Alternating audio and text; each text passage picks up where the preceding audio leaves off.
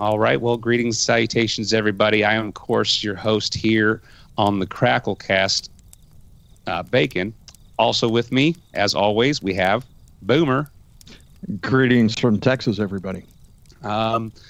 Today is a special show, isn't it? Yeah, it sure is. We've got friends of ours from Loud Pipes, and we've got a special guest with us tonight. Oh. Well, how about we start introducing everybody then? All right. Rich, why don't you introduce yourself? All right. Thank you, Boomer. I am Rich from what you might know from the Loud Pipes podcast, and Bacon also joins us there. And we've done quite a few shows together, but this will be fun. This is a little different twist for us tonight. As always, sir, as always. And then, you know what? Let's go a little bit of the Loud Pipes route, shall we? What you drinking? Sounds good. Oh, I'm drinking my favorite, OMB's Copper, of course. Of course you are. And a Battelle. Well, good, sir. Good, sir. And, of course, our other Loud Pipes host, the man, the myth, the miracle. That's right, the Million Mile Miracle. John, how you doing? Doing well, Bacon. Thank you for having me on tonight's show with you guys. It should be a good old time. And Chad's got the fire already rolling, I see. Oh, yes, he does. I think he's doing a couple of things I'm good at. I think he's doing better than me in Gettysburg. Oh, boy. But, saying something. Oh, boy. Is that a little competition you want to have? Maybe. We might have to play Dueling Fires. Okay. So, John, you got anything you're drinking? Yeah, I popped out my good old favorite Yuengling. You know me. Good to hear. Good to hear. And yourself, Bacon? Well, I'm actually on something very special now. I go to this place called Tailgate Brewery, and I have this peach apricot milkshake IPA. It's a 7%er in a nice 12-ounce. That's heavy. Oh, it's heavy. And It's very heavy. And it's so tasty. Chad, what are you drinking, man? I've got Guinness tonight, extra stout. Nice. Very nice. Always a good choice.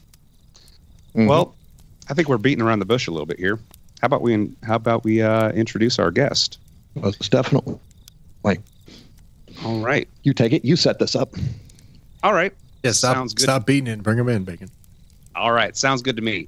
So I found this man on MotoTrek's YouTube page, which I have talked about before.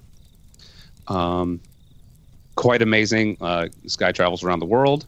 He is Round the World Paul. Paul, how you doing this evening? I'm good, thanks, guys. Good. So where are you coming to us from? Tonight I'm in Phoenix. Nice. Very nice. Not really, because I'm not supposed to be here. Well, nobody wants the COVID, right? No. So, are you drinking anything? Maybe some water just to keep hydrated? I'm drinking ice water. It's about 110 outside. Ooh, yeah. I understand that. Ooh-wee. Did you get stuck in Phoenix? Is that what happened?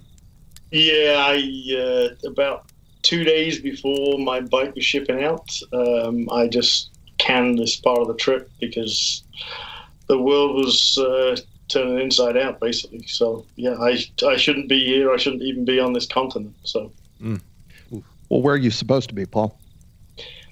right now, it's middle of May. I would probably guess I would be somewhere like maybe Bosnia, maybe Turkey, something like that. Maybe even a little further east, maybe even Georgia or in Russia. I'm not sure. Just depends how the trip was going. So I was planning to meet a friend in Kyrgyzstan middle of July. So that was my timeline. So with your trips, okay, now how many times have you been around the world?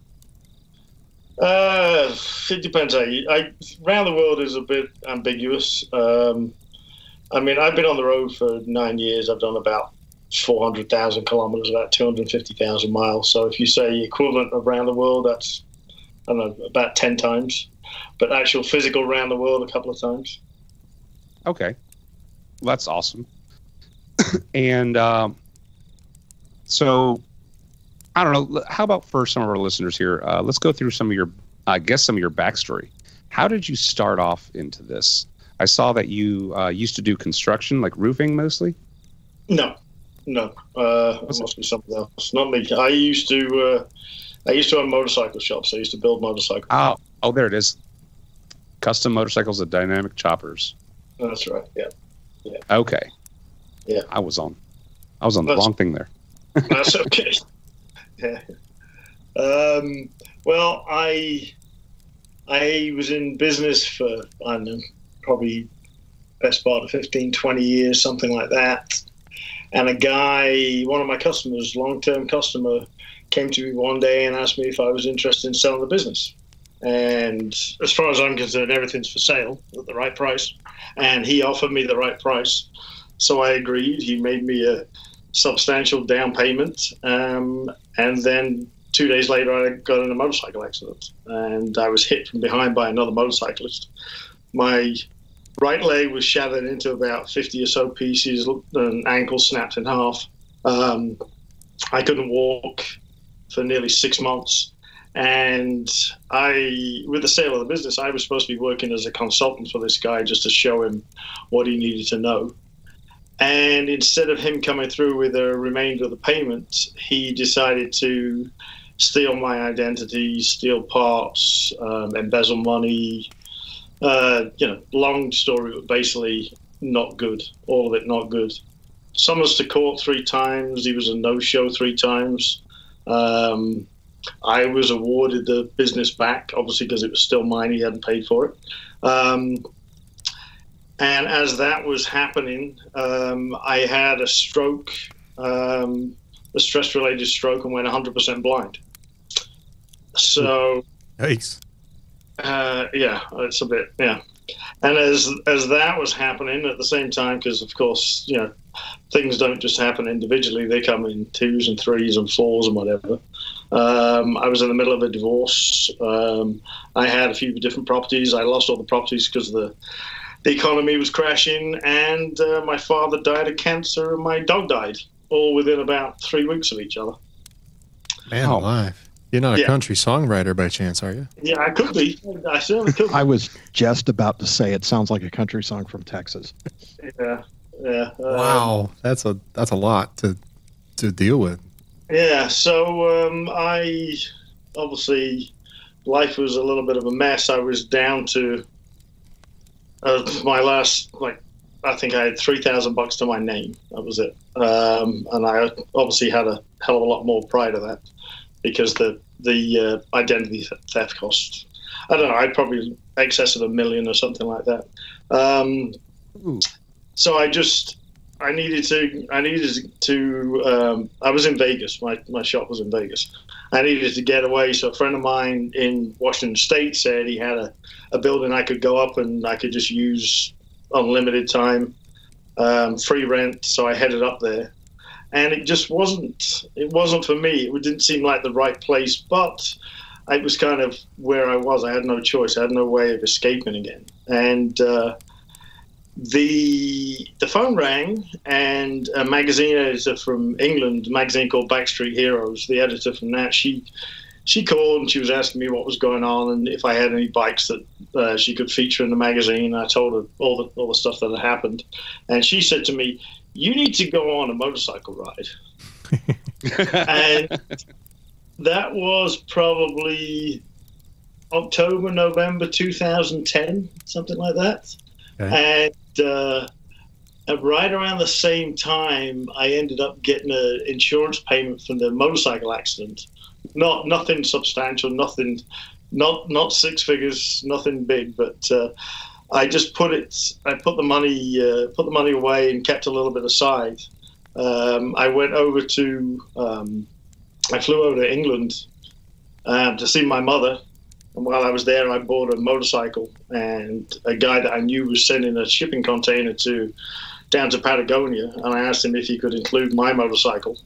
And he said, yeah. So he said the bikes will be there in the middle of March. So I basically had about 4 months to get my shit together, and I flew down to I flew down to Patagonia, down to Ushuaia, the southern tip of Argentina, intending just to get away and do this ride a little bit more than she'd anticipated when the editor said it.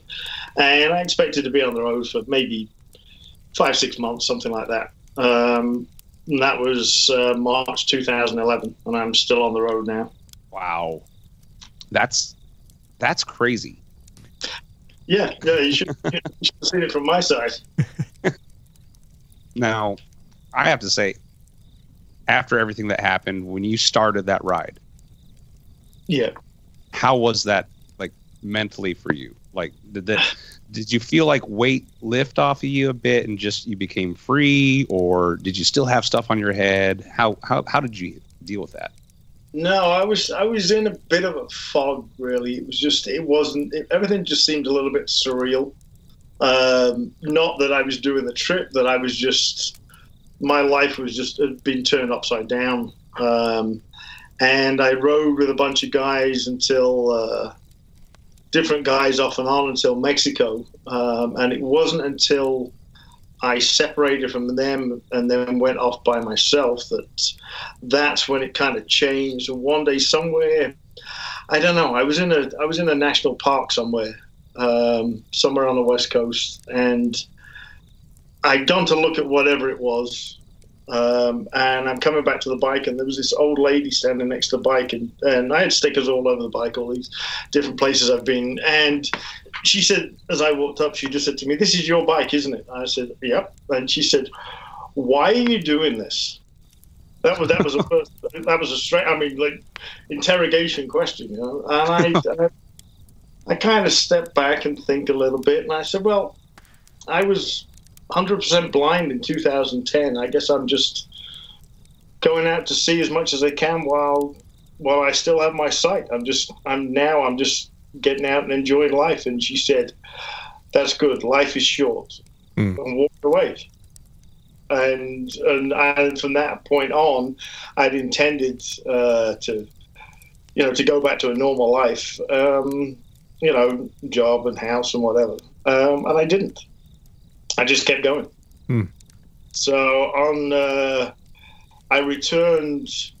I had a bunch of stuff in storage. I returned, and a friend of mine, offered me a job, and he was down in Louisiana, and he wanted me to do some welding work for him. I went down there. I was there for a few weeks, and just helping him out. And he said, "You're not staying, are you?" And I said, "No."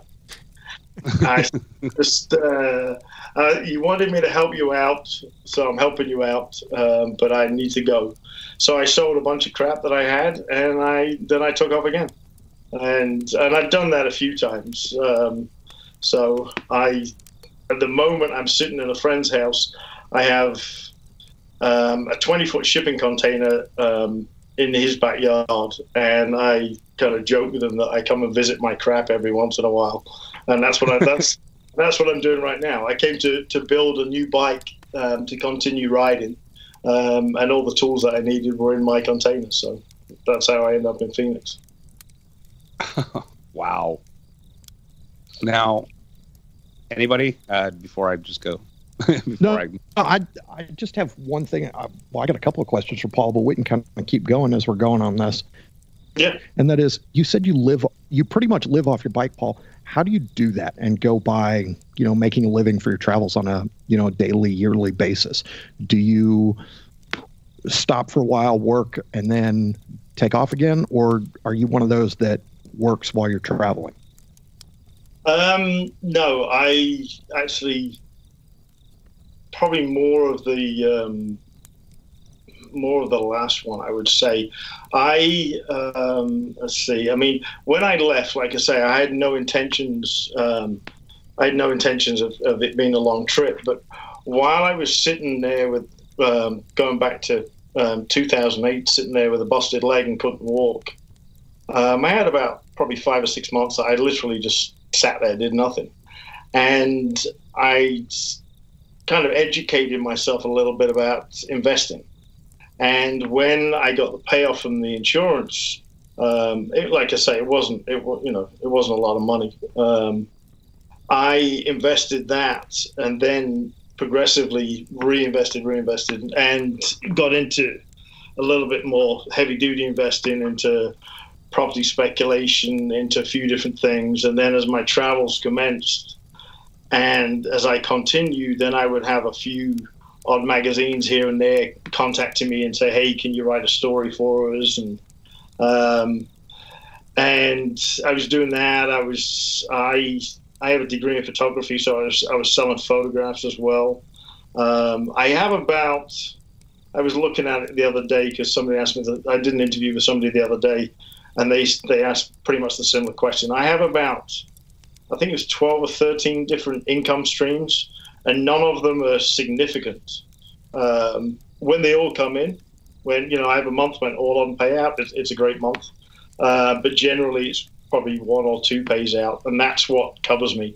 And then to finance as I'm going, at the moment, I have a little bit of rental income comes in, and I write for a few different websites and things like that. But it's not a great deal of work.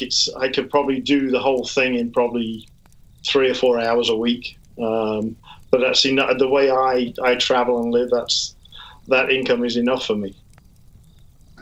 That's absolutely amazing. First off, for me.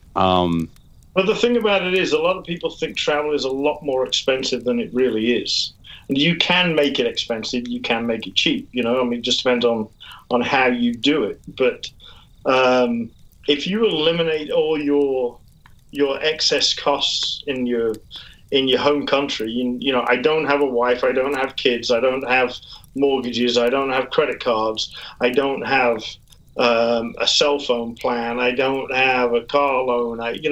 Once you eliminate all that and you put yourself to zero, you have zero going out of your bank account on a monthly basis, then the only expense is what you create when you're on the road. So there's a lot of people think that you travel around the world and it's every day you go and you keep traveling. It's actually people learn. And you'll hear this not from me, but from a lot of other people. But the slower you travel, the cheaper it is. And as you're going, if you have any way of generating a little bit of income, and you're traveling slowly and you're spending less than you're bringing in, then your bankroll is increasing. So you're actually saving on your own savings, if that makes sense. Right. Then if you start running out of money, generally the most expensive thing is going to be the fuel for the motorcycle. So if you're not traveling, that's one expense that's already disappeared. So you sit still, you find a nice place, you sit still for a few days, a week, a month, or whatever it may be, until your bankroll increases, and then off you go again.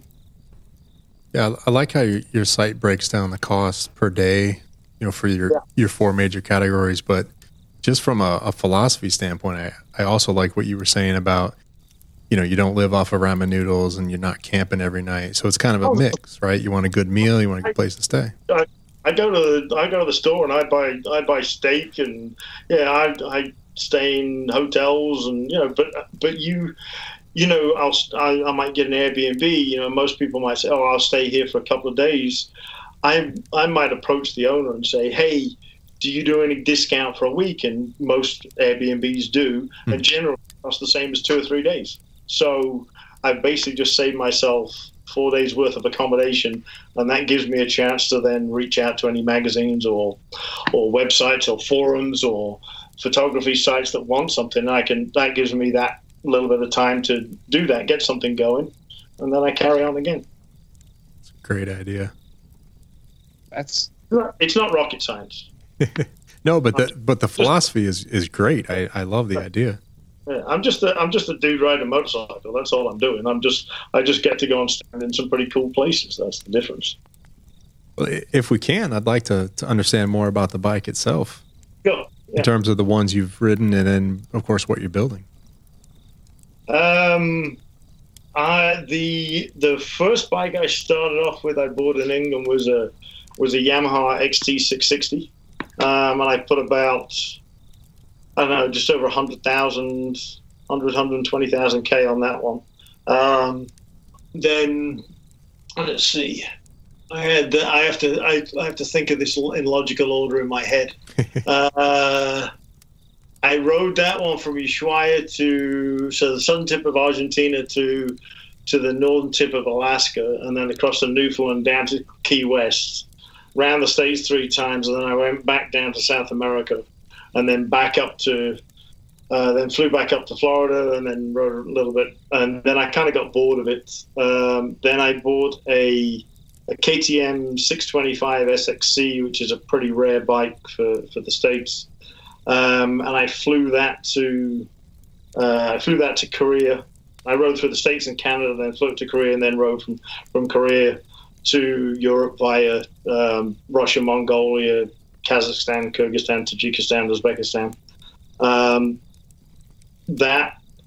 The motor on that one blew up in Hungary, and I was 400 miles from the KTM factory, and they didn't have the parts, and we ended up calling every KTM dealer in Europe, and nobody had the parts, and KTM ended up having to make it for me.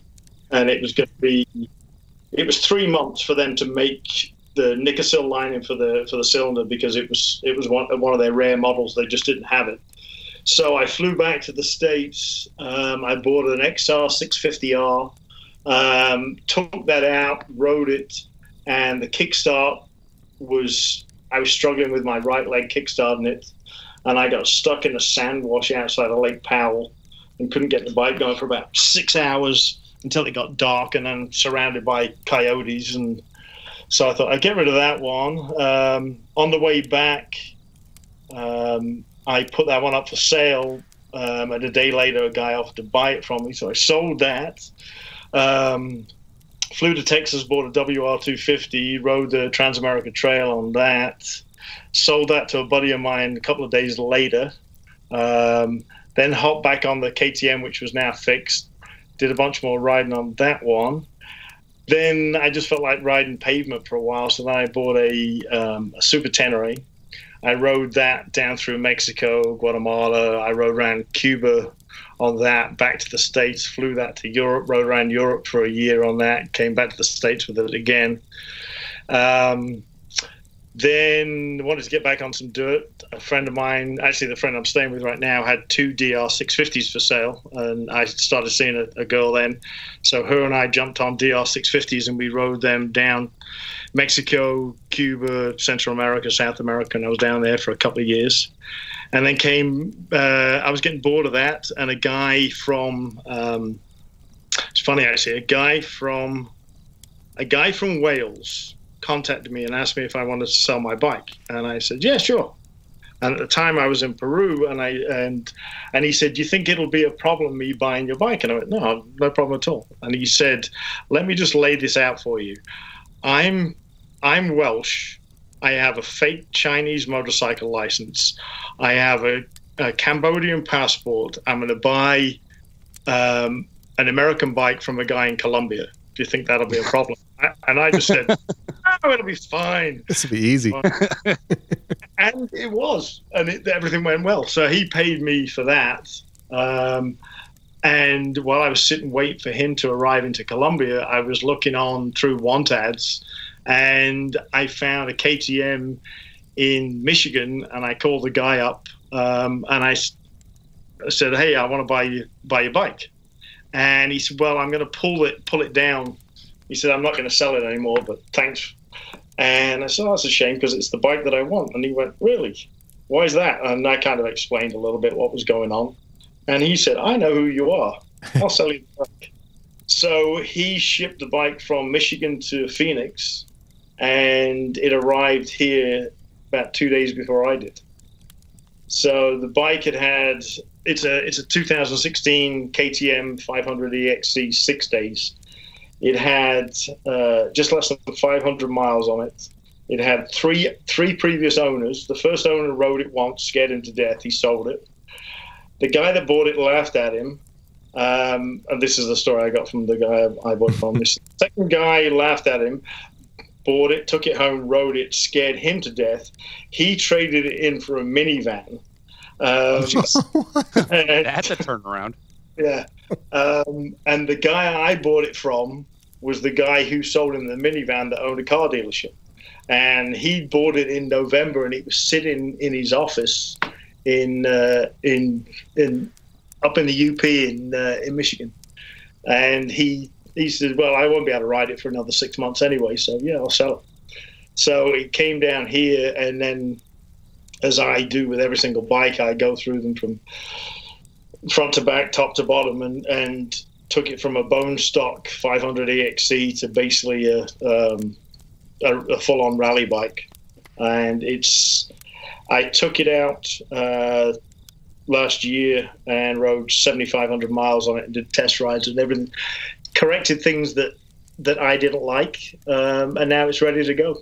I crated it up in, let's see, I was supposed to fly out the States 26th of February, and it was sitting in the crate in the garage on the 25th, ready to go, and then I pulled the plug. So then I put the bike completely back together again, and then COVID just went nuts, and I'm still sitting here, and hopefully I'll be taking off in a couple of weeks. So I've got one more on this one, then I think Bacon wants to make a little pivot. Yeah. So of all those, KTM, your favorite then by far? This KTM, I wish I'd have bought one of these back in 2011.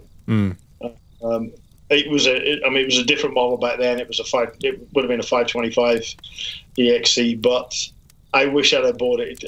It would have made, I mean, everything that I've done has been great and fun and enjoyable and entertaining, but it would have magnified it even more, because the one thing that you can get limited on is the bike can limit you where you can go. Right. And that's the thing that I was finding. If you kind of look at the bikes that I had besides the Super Tenere, I was gradually I was going to lighter bikes. So this bike, fully loaded, full of fuel, is lighter than any of the other bikes. So it opens up a lot more avenues of adventure. Well, that's cool. That's just super cool. And with that, like keeping it light and everything like that, you have your packing. And that was really the video that really caught me about this and everything, where you went over your bike, you went over your packing list and stuff like that. So I guess if we could we like when you started off traveling, over the past 7 years, like I guess apparently everyone messes up and will continuously mess up until they ride enough that they pare down their system. What was yours like? So from where you started to where you are now, and how did you get there? Like you don't have to go like full detail, but you know what I'm saying. Yeah, I know what you're saying. It's the thing about it is what I'll tell everybody is you pack what makes you feel comfortable. And that's what I did, and that's what everybody does. And some people stay comfortable with their pack size, with the weight of the bike, whether it's a mass amount of stuff or just a credit card and a toothbrush. I constantly look at what I'm carrying, thinking, do I really need that? Because there's shops everywhere, so I can buy it if I need it. So do I need to carry it? Until I met a guy years ago that had been on the road for about 12 years or so, and he made a statement to me. He said, the way to pack light is not pack your inhibitions. And if you wrap your head around that, it changes your mentality to how you pack your motorcycle. So like instead of all the what ifs. Yeah. I'm going to break down, and on this bike, this is going to break, and it might snow here, and I might need this, I might need that, and I know it's going to be windy there, so I need a bigger, stronger tent, and just go with it, go with the flow, It'll just make your life easier. It's there's no right or wrong way to pack a motorcycle. I mean, that was it. It wasn't my video. It was my buddy Tim he asked me if I would do it, and I was just like, sure, okay, And we went through it, and it's the way I pack is not for everybody. I don't have cheap gear. because it just over the long haul it just doesn't last. So I have better quality gear, and generally better quality gear is actually smaller and lighter, so that helps a lot. But that takes time. It takes time to know what you need. So I mean, the suggestions I make to people is, take a short trip before you take the long trip. Yeah. If you can't do that, then do it at home. If you have a house, then go put your tent up in your backyard and sleep in it for a few nights to see if you're comfortable or not. Don't do that test when you're in wherever in the middle of Colombia and you find out that you have a tent. So it's all logical stuff. It really is. But for some reason nowadays, a lot of people just want to be spoon-fed, the whole recipe, and there isn't a perfect recipe. There just isn't. Yeah, tell me what to do, right? Give me all the details and don't leave anything out. I mean, I probably get, I don't know, anywhere between 5 and 20 emails a day asking questions about what about this, what about that, and I answer every single one without fail. I answer everybody.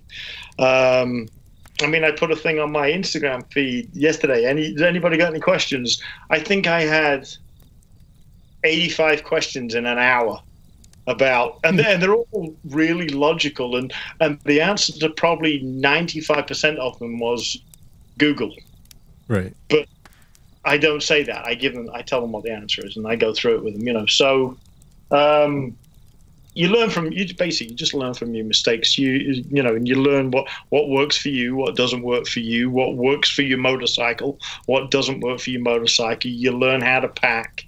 When you get into, if you're going to stay in a hotel, that you're in some sketchy neighborhood, but you know that you're going to be safe inside, that you can get your stuff off your motorcycle in one go. You don't need to take a couple of bags and then you're going to leave everything sitting out there while you're going to find a room and you come back and nothing left. You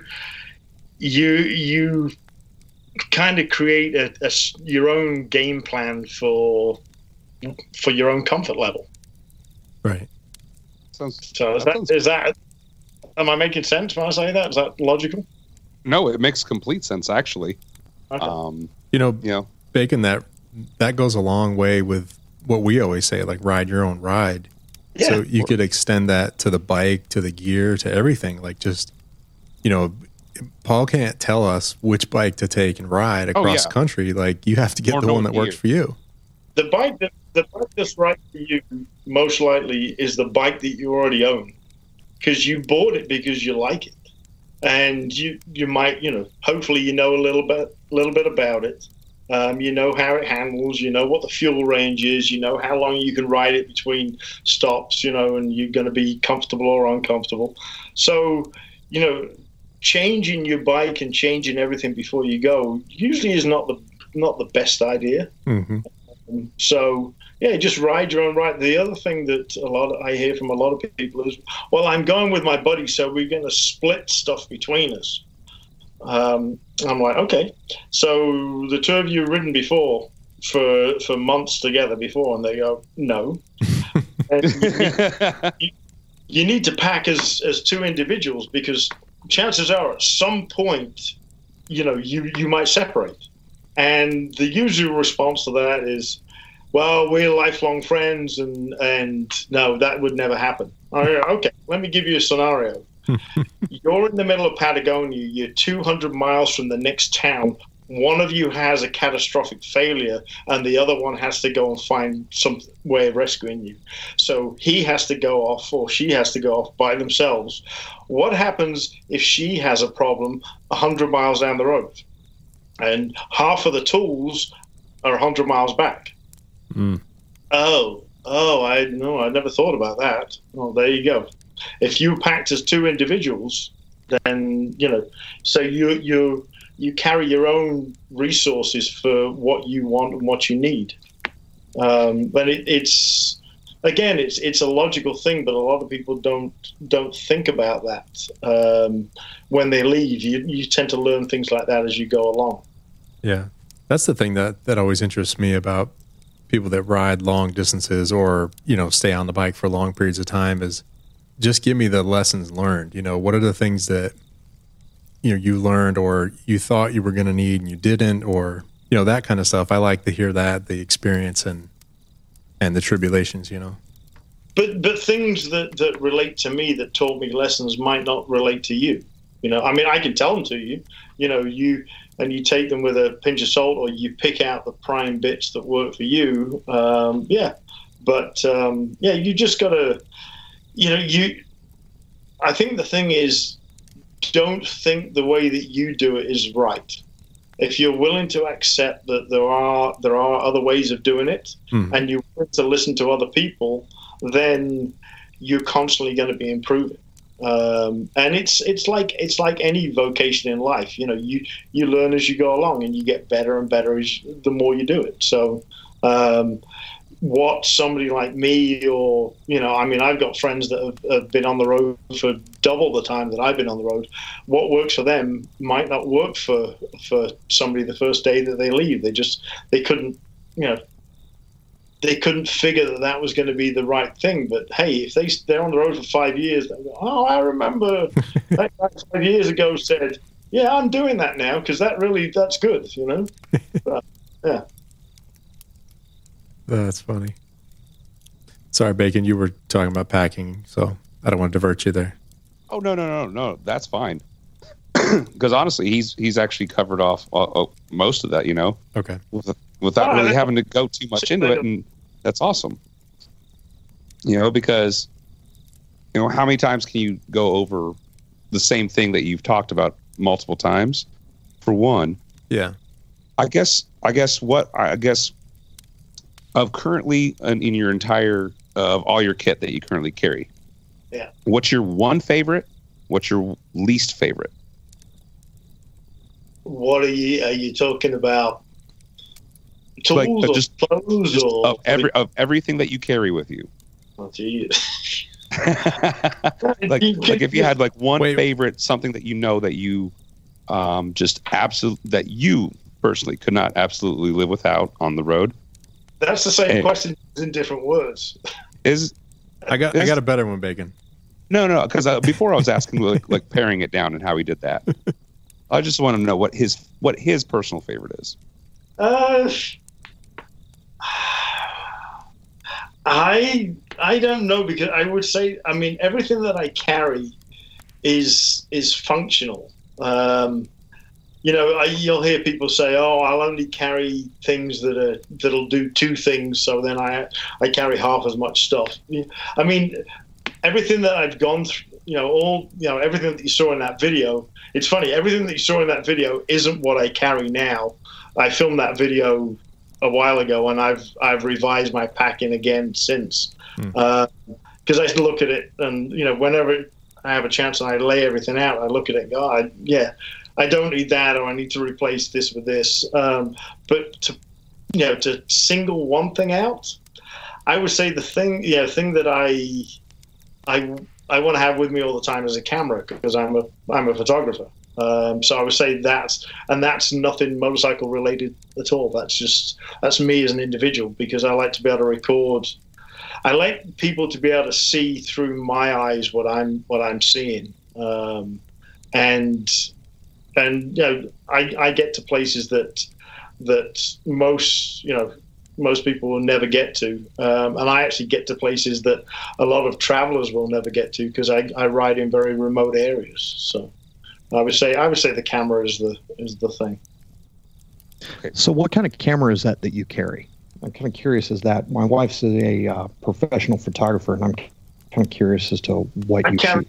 I carry a mirrorless camera. Now I change it up all the time. I carry a mirrorless camera with an 18-105 zoom lens. I carry a bridge camera that's got a 28 to 1200 zoom. I have a couple of different smaller video cameras as well with me as well. So, but the main camera is a mirrorless, and I tend to look at one lens specifically for one specific reason, is that I'm going to take it off the camera the absolute minimum possible so I don't get dust on the sensor. But I do actually carry another. What do I have with me now? I have one other lens with me. I have a prime lens with me that if I'm ever out doing any portrait work, then I have a lens specifically for that. But an 18-105 zoom is my go-to lens right now. Cool. Excuse me. Are you doing mostly still photos on the road, or I've been doing stills, and I get a lot of people asking me to do video. So I'm gonna, when I leave in a couple of weeks, then I'm actually gonna start doing video, and I'll get my YouTube channel going, and I'll be putting videos out on a regular basis. So yeah, it's going to be a mix of both. And where before it was primarily just images, just still images. And your free time will just vanish. You start doing video. Yeah, video editing is a bit of a pain in the ass, but because of editing so many photographs, I'm not going into it cold, so it's not as difficult as if somebody had never done it before. So it's not that bad. I have an eye for photographs. So same thing. Yeah. I'll have an eye for a video, and I'll take 10 to 30 seconds of video, not leave a video running for hours and hours on end. I'll pick and choose shots. So I'll do it a little bit. I'll refine it to make it easier for me, so I'm not stuck for hours or days and have no free time left. Yep. Yeah, a lot of those concepts translate. If you shoot it correctly the first time, then you don't have to edit it as much. Yeah, that's a thing. I mean, with photography, I mean, it's if you take a good image, you don't need to take 500 or 1,000 shots. If you get the shot in your first 3 or 4, then that's it. Move on. And it's the same with video. You look at it when you do it and go, yeah, that's good. Okay, let's get going. But having unlimited time makes it a lot easier as well. So what I'll do with the video stuff, I'll probably ride for a couple of months before I actually start putting videos out on a regular basis, so I can kind of have a stock of them, a backlog, so I can release on a regular basis, and I'm not forcing myself to create a video. No, that sounds like the proper way to go, first off. Yeah. And the great thing is that, you can always upload them to YouTube, just leave them unavailable or private, and then let them release them when you need to. Right. And that's awesome. Yeah. But I find it great that you come from the old school thought of photography, where when it was film, you only had so many shots, so you had to do it in just a few shots, and not, hey, I've got this giant memory bank that I could just fill up with thousands of shots.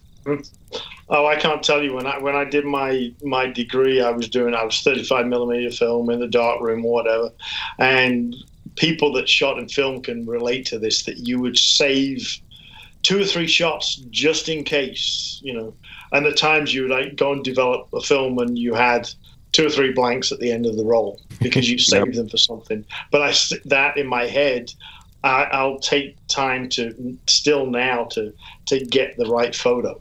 Or I will now, because you obviously, with an LCD, you can look at it. I'll look at the photos and delete as I take them if they're not any good, rather than review them later. So, it's a different mentality than the just picking up and snapping away like crazy and having to review, 1,000 photos to get 3. I'd rather review 10 photos to get 3. So with that,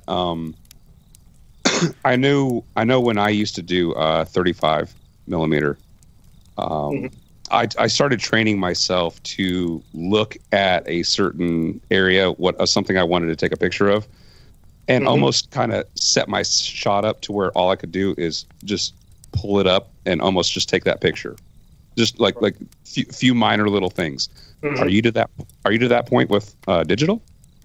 Oh yeah. I take the shot. I mean, I see the image before I even take the photo, and I know that if I'm going to convert it into black and white, if I'm going to bracket photos for HDR, if I'm going to just take a single shot, if I'm going to try and create the photo in the camera, or I know that I'm going to be doing it post processing, I have that in my head before I even pull the camera out of the bag. So yeah, it again, that goes back to film, that you basically had to create the perfect image in the camera. So you had to think about every shot that you took, and that's what I was taught. So I'm getting back into that. I mean, I got out of photography for years and years. I didn't really get back into photography until probably the last, 3, 4, 5 years. But that was kind of ingrained in me, and I have other people that I've gone out and shot photos with that are just snapping away like crazy, and they're like, "Photographer, don't you take photos?" I'm like, "Yeah, I took a couple." I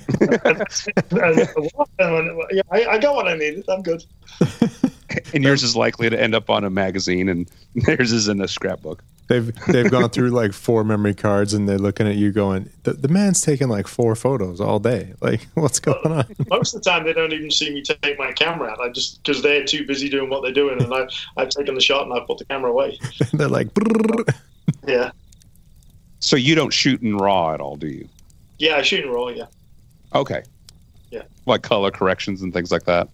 Yeah, I shoot in RAW, and if I have any doubt on the shot, then I'll do a duplicate of RAW and JPEG and just look at it and just let the camera process it. Or if I want to see it bigger, I might just pull out a phone and take the same photo with a phone and just see, so I can see a bigger image straight away and see what that's like. But generally, no, I can see the photograph. I can see the framing of the photograph before I take it. So yeah, I know that if I'm going to go in RAW and then processing, because I've been doing it so long, I find it very, very simple, very quick and easy. If you get the majority right when you take the shot, then the processing is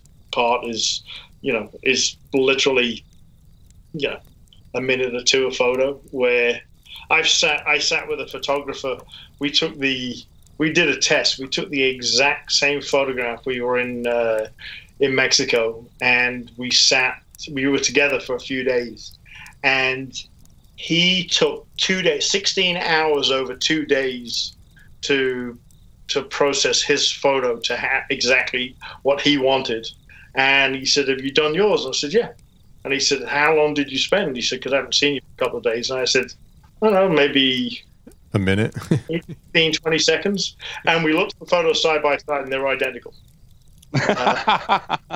So it just depends on you as an individual. I wanted to open up more free time to drink beer. He just wanted to do photos. So. Yeah, I'm very novice with photography, but I did take a couple of little minor courses, and I remember this one instructor said, are you a photographer or are you an editor? And that's always stuck with me. It's like, yeah, that's right. Shoot it correctly. Right. Yeah. These are brilliant. You sell these? I'm looking at your Smug Mug site now. These are awesome. I sell. There's stuff on there that occasionally they sell, but everybody's got a camera nowadays. Why do you want to buy somebody else's photos? So most of the photos that I sell now go to magazines. Individuals are pretty rare that they buy anything. Oh yeah, there's a couple here I'd love to have on the wall. Yeah, they're great. Look at these. Is this Stelvio Pass? One of these? No, I don't. I haven't been Stelvio. That's not the kind of place I ride. Yours now. You do of your riding. How much do you do then? Like on road or off road or? Right now, I just because we've all got way too much time on our hands, right? I've just plotted a route from Phoenix up to Alaska, back to Phoenix, and then from Phoenix down to the southern border of Peru, which is this is the route that hopefully everything works out that I'll be taking, and it's probably about 80% dirt, and it's something in the region of I don't know, 25,000 miles, something like that. Nice. So yeah, that's what I look for now, and I'm not talking like hardcore enduro tracks. I mean, they just, it's just dirt roads. Yeah, dirt roads. Anything that's basically not paved is what I look for, because the bike that I'm riding, that's what it's most suited for. And then once you're on those roads, then you see minor roads that you're going to take, and then I'll go up those and get to little villages and see people that just, they're not used to seeing tourists. I mean, I was riding in Mexico a few years ago with a friend, and we were in this area called Tolantango Canyon, and we were trying to get to a certain area that we could see, but we couldn't figure it out on the map. But there was a road in front of us, but there was no road on my paper map, on his paper map, on my GPS, on his GPS. And we asked a local, and they said, maybe if you go up there, you might be able to find a way. And so we rode, and we end up in this tiny little village in the mountains in the middle of nowhere. And there was the road split into a Y. And we stopped, and we're trying to figure out where the hell. None of this was non-existent on any map. And, should we go to the right or should we go to the left? And we're kind of talking and trying to figure out roughly where these tracks would go. And we were stopped by a farm, and there was big steel doors, and this door opened, and this little old lady came out. She got to be like 4 foot tall. And the first thing she said to us, she looked at us and smiled, and she went, "You're lost." And we both laughed and went, "Yeah." And how do you know we're lost? And she said, "I've lived in this village my whole life. I've heard about gringos, but I've never seen one."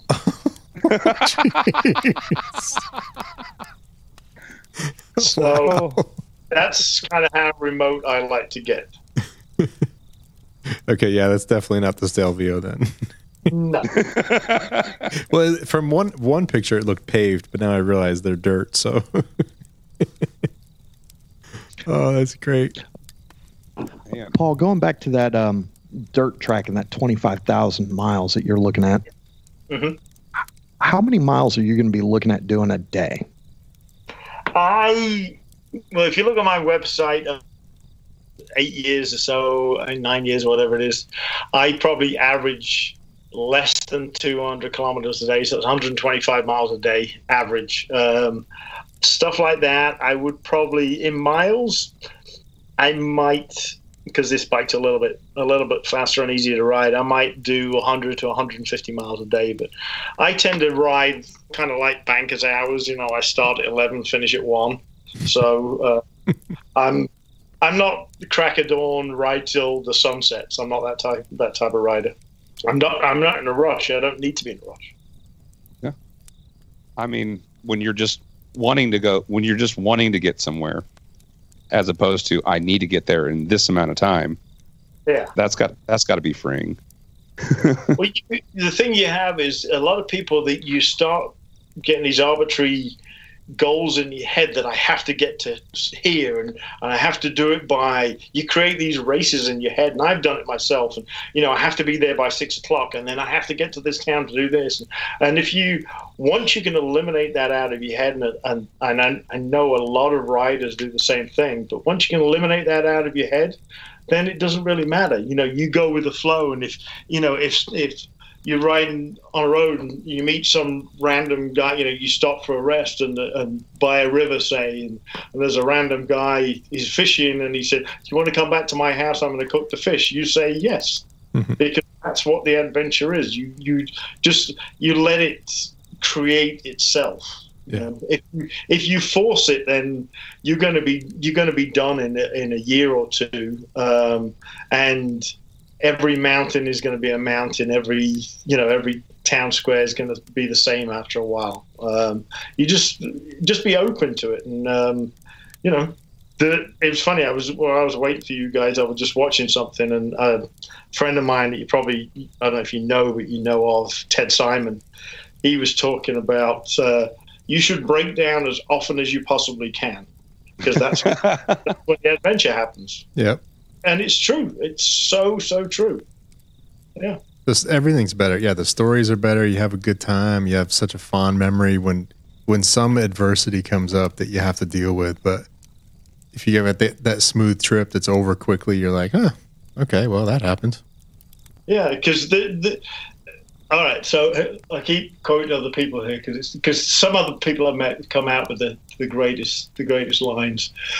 An Australian guy that I met who was sitting talking around a campfire one night, and this guy joined us, and he was a college kid. He was from the East Coast and he was heading to the West Coast to go to college, and he was riding his motorcycle cross country, and he ended up camping near where me and this Australian guy were, and he came over and he said, "Can I join you guys?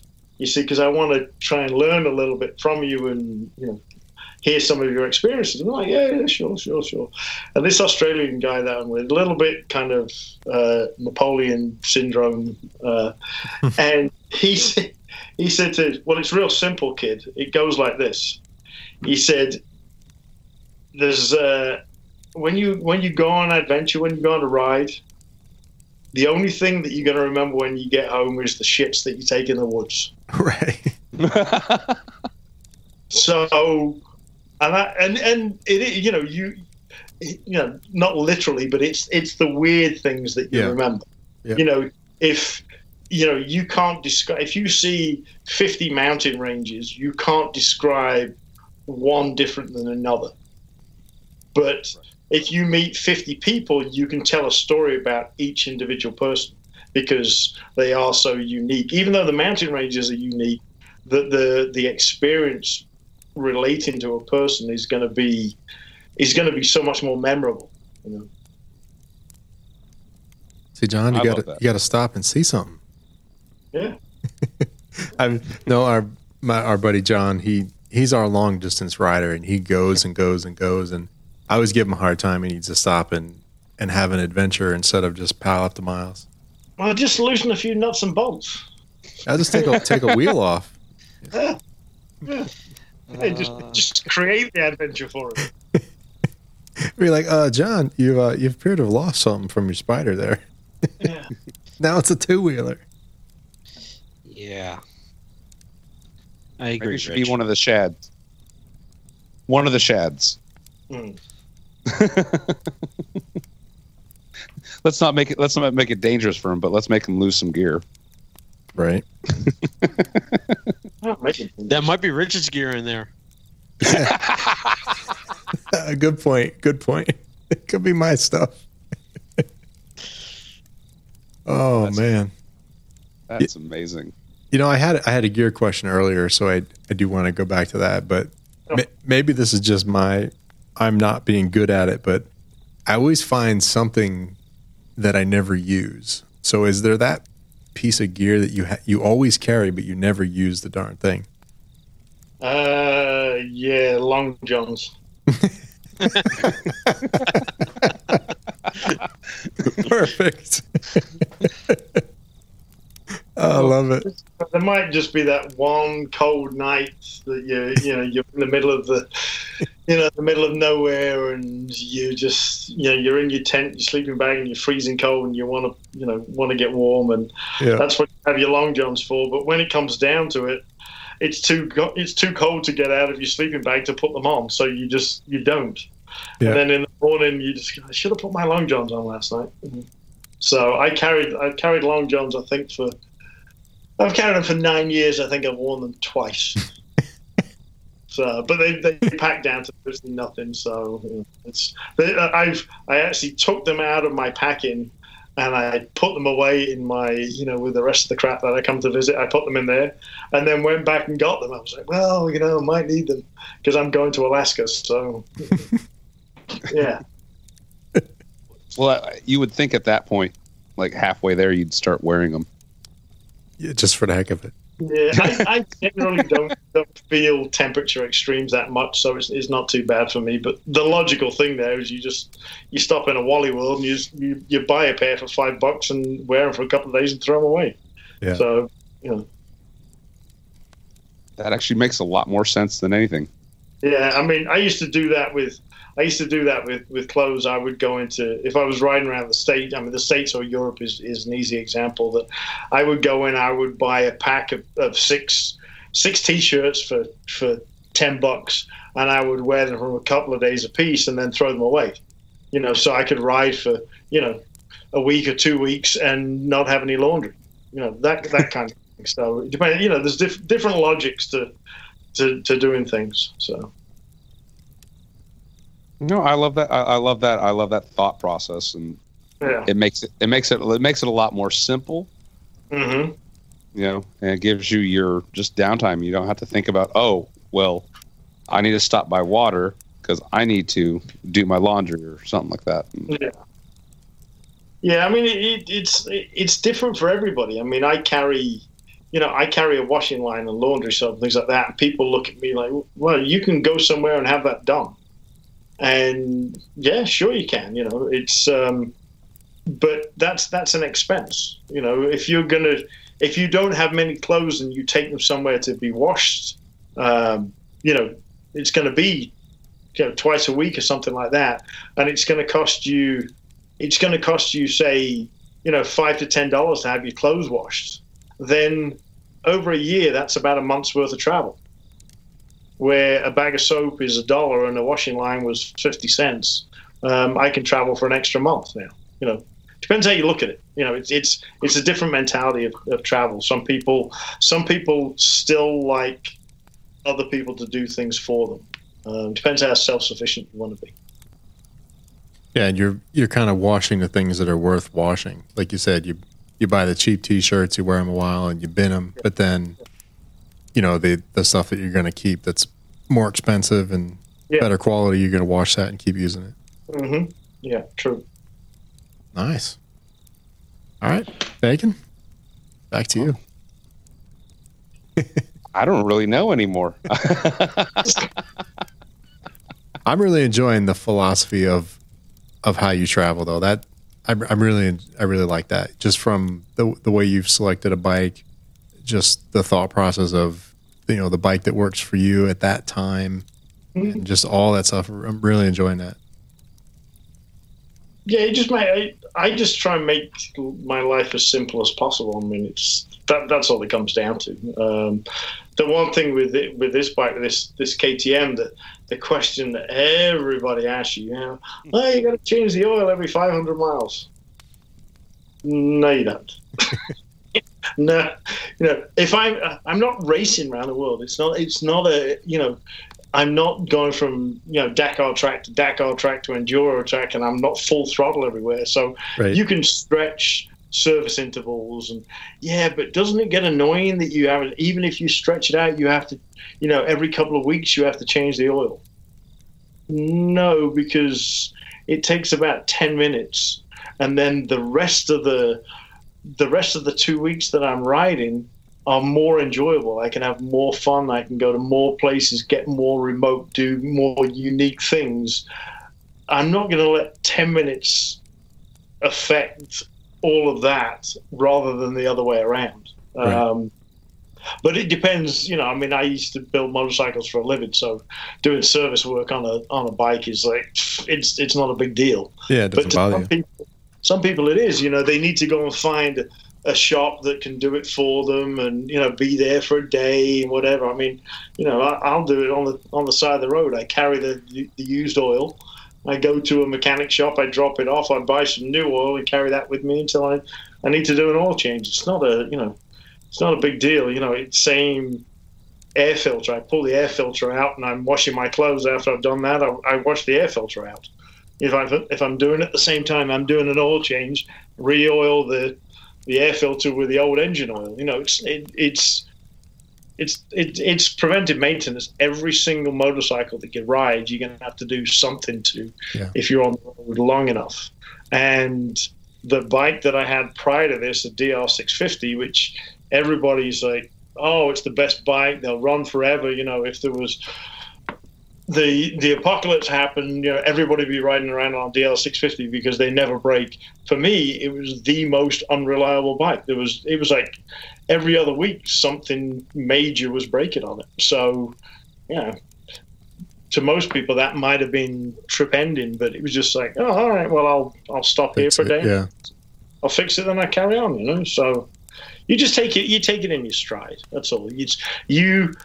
When you travel around the world, that now has become your job. Your job to get from wherever to wherever. Your job is from A to B and deal with whatever happens in between A and B, whether it's change your oil, whether it's do your laundry, whether it's buy this or do whatever. And you just accept it and you do it, and just enjoy it. If you don't enjoy it, then go home. It's and go back and sit in your cubicle and then reminisce for the rest of your life and grouse about it. Yeah. Yeah. So. Yeah, it's good advice too for picking the bike. Is you have to be comfortable with working on that machine. Like, you may want some high dollar machine, but are you going to be able to work on it, and are you going to enjoy working on it? Yeah. So maybe that simpler bike is better for you. If you think about it, you could pick any bike you want. Yes, it really does help if you can let's see. I mean, if you can change the oil, change the air filter, fix a puncture, change cables, brake fluid, brake pads, all the basics. So basically, if you know how to change all your consumables, then that's great. Yeah. It helps. It saves you money. If you have to go to a dealership to get that done, that's just an added expense, which reduces the amount of travel. But if that's how you travel, then I'm okay with that. That's fine. Yeah. But one thing I will say that, and I tell this to everybody, if you ride a bike and you don't know how to fix it yourself, and it needs a very specific tool for something, whatever it may be, you need to top up your blinker fluid or whatever. If you need a very specific tool, take that with you. Even if you don't know how it works, you'll always find somebody that does, and chances are that specific tool won't be available everywhere around. If you're in the middle of Africa and you need a 31 mil socket that you had to special order from the dealership, then you're kind of screwed. If you got it with you, I'm sure there's somebody that can help you out to fix. Yeah. That's awesome. Now, I want to kind of go back, like with your photos and stuff like that, a little bit, and just ask you one simple question. It's actually probably not going to be as simple, considering how long you've been riding around. Don't say what's your favorite photo. Don't say what's your favorite. No. Oh, no. What was your favorite place? What's been the favorite place that you've ever ridden, whether it be for the people, the landscape, the riding terrain, whatever, what have you? What's been probably one of your favorite places that you like to, that you almost always want to try and go back to? You can't pick one place. I'll put it like that, because the thing is, there's different places have the different reasons why you ride there. So somebody asked me this exact same question maybe 2 days ago, and he said, "What's your favorite place?" And I said, I don't have one favorite place. There's different places for different things. So the list that I said to him, places that I really enjoy riding, Tajikistan, Colombia, Ecuador, Peru, Colorado, Norway are high up on the list, and a Greek island called Crete. They stand out to me, and they stand out for different reasons, different types of riding. It might be more aggressive type of riding, or it might be for one place. It might be scenery for another place. It might be certain tracks that you go on, the people that you meet when you're on those tracks. So, but they all have a similarity. The places that I rode, they're all dirt tracks. Where do you normally find your dirt tracks, though? I mean, other than just wandering past them? I've been collecting dirt tracks for about 10 years. I have on my computer, I have about a million kilometers of dirt tracks all over the world. That if I'm reading something somewhere looks interesting, I contact the person. Hey, did you have a GPS when you wrote that? Yeah. Can you send me the track? Okay. And then I look in other places. I'll look on Google Earth, Google Maps, Maps.me, All Trails, Wikiloc. I'll go on to different forums that have download tracks. I'll go on to Jeep forums. I mean, I'll look all over the place, and then I'll take them and look at them and see if there's any way that I can kind of combine them together to do as much dirt as possible. So it's not any one particular place. It's lots of things. And then if I get to a place where maybe I do or maybe I don't have somewhere to ride, I'll speak to the locals and I'll ask them. And if they say, yeah, that's a really bad road, you shouldn't go up there, then generally I do. So, because I want to find out for myself. Their opinion of a bad road and my opinion of a bad road might be two completely different things, you know. Couple extra potholes that knocked them out. Well, landslides and you know fires and floods and things like that. There's one. I remember one particular road in Peru in the Andes that there was a bridge that had been washed away and had been washed away for I don't know about a decade or so, and it's in this amazing canyon that's all rainbow-colored rocks. And at the bottom, I'd heard from one of the locals that they'd put a new bridge in, and everybody called it that bridge because it took you from one valley to another. And if you didn't take that, because most of the locals couldn't because it wasn't there, that this one particular crossing was amazing. But without that bridge being there, it would take about 2 days to get to the same point. And one local said to me, they put the bridge in last week. They put a new bridge in. And it wasn't announced, that nobody knew about it except for the locals. So I'm like, oh, cool. So off I go. And I was at the top of a mountain looking down, and I get my camera out with a zoom lens, and I zoom in, take a photo, look at it on the screen, zoom that in, and I can see this tiny straight line at the bottom of the valley. And about 3 hours later, I got to it, and there was a bridge there. But most people wouldn't go down there because it was a 6-hour round trip on a maybe. But I had local info that said that it was there, and the ride was absolutely phenomenal. So sometimes maps and GPS tracks just don't work, but the locals know great places, or there might be something like, you know, there's this amazing place and it's in the Lonely Planet or the Rough Guide or whatever. And everybody goes there. To me, if I look at those books, I look at them as places to avoid, so you avoid all the crowds. But if you show it to a local, they'll go, oh, there's another one 3 miles down the road that's identical that nobody goes to. Well, that's where I'm going to, you know. So. Yep. Same with food, right? You go where the locals eat.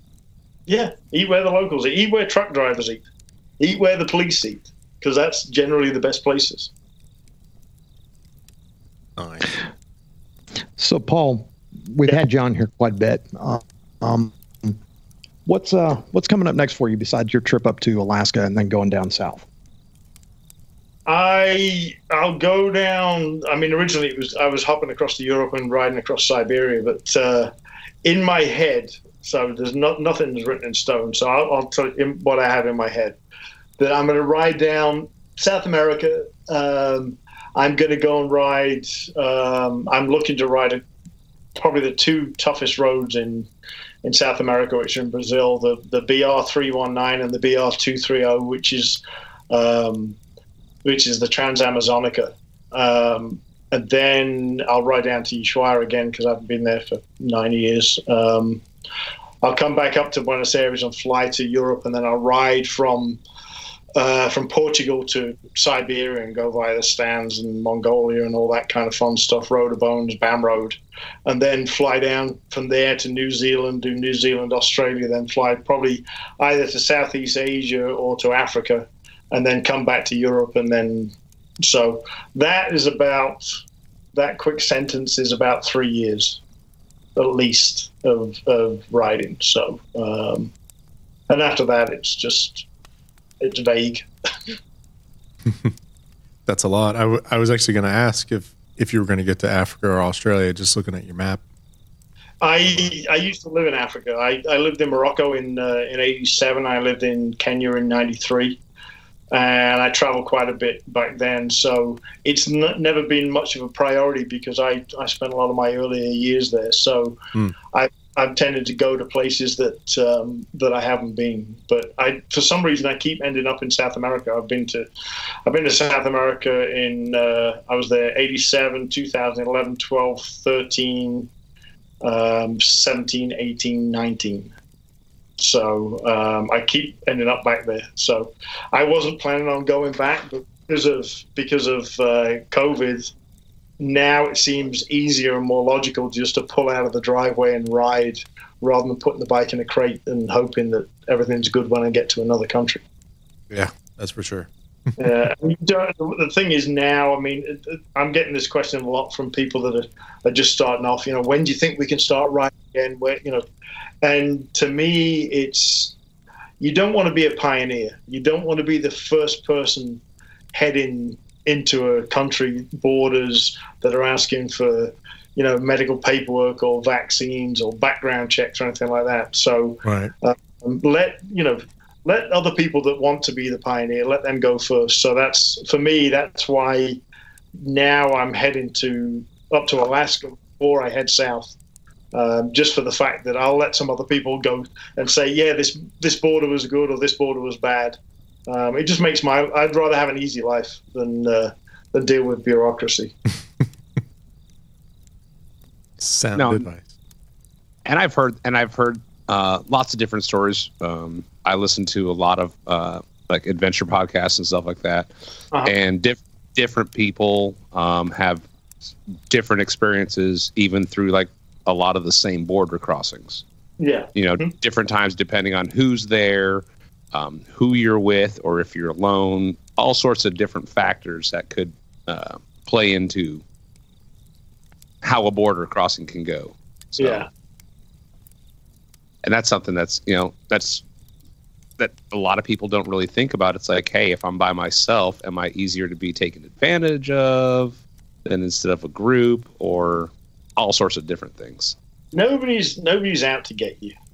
It's a big misconception that when you travel that the world's a dangerous place and watch your back and whatever. But in general, 99.9% of places you go and people you meet, everything is just fine. Even if it's you going through rough areas, that they don't want problems with tourists because it generates more problems for them. So when you get to borders. My rule of thumb when I'm doing a border crossing is never stay in a town next to a border, because border towns are always a mess. It doesn't matter where you go. So always be at least 2 towns away from a border, which is generally, your half hour to an hour ride away. Have a good breakfast before you get there, so you don't need food. Take plenty of water with you and be prepared to be there the whole day. And go there with a positive attitude. If you get through a border in a couple of hours, you're having a really good day. If you don't need any help, because you need to learn for yourself. And generally, if somebody does offer you help, they're going to take your documents. They're going to take your passport, and it's going to go out of your hands, out of sight. And that's not a good thing. That's when problems happen. You just say, hey, if you do want somebody to help you, yeah, you can help me, but I keep hold of the documents and you show me whatever. And if you do that, and if the person still wants to help you, then they're legit. If they go, no, and walk away, they were going to rip you off. It's pretty logical. I mean, I did the border crossing between Nicaragua and Costa Rica in 2011, I think it was, and I didn't know anything. I didn't know anything about the border crossing at all, and I was there for 14 hours. The following year, I did the same border crossing again. I knew where everything was. It took me 45 minutes. Yeah. So I thought to myself, how many people are getting stuck at these Central America borders are renowned for being really difficult. So I wrote a book about it called logically Central America Border Crossing Guide. And I wrote it back in 2012. And people say, well, you only just did that just to, for money. And you didn't do it, you're doing it for yourself, not for other people. And I said, well, I make 29 cents on every book that I sell. So I'm not making a crazy profit. I hear so many people that have problems on those particular borders. And I just went and I photographed every border. This is where you take your passport. Here's a photo. This is the building where you take the bike paperwork. This is where you get your copies from. You need to do A, B, C, D. When you've done that, then you need to go to this building and do this. And I had a rider I met in Colombia, and she said to me, I got your book. And she said, I had it as a PDF on my phone. And she said, I'm looking at photos, and I knew where to go. And she said, within 10 minutes, I had a dozen people following me. And we all got through the borders easy. So, so the logic of that is if you're going to a border and you see somebody coming the other way and you presume they speak your language, hey, wave them down. Did you just come through that border? Yeah, I did. What's the procedure? And they'll say, oh, yeah, you need to go to the blue building first to do this. And you need to look for a guy. He's got a cap on and he has always wears a green shirt. You need to find him because he has to stamp the paperwork. Unless you speak fluently in the language of the country that you're in, it's going to take you hours to figure that out until you see a trail of people doing the exact same thing, repeating over and over and over again. So use other people or use sites like iOverlander that people have gone in there and they've written stuff up. And we're all in this together. So, if you help each other out, it just makes your life easier. And then you just get back to riding, drinking beer, camping on the beach, whatever it is that floats your boat.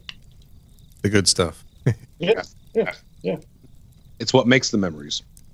Exactly. Yeah. Well, that and breaking down. Yeah. And crapping in the woods.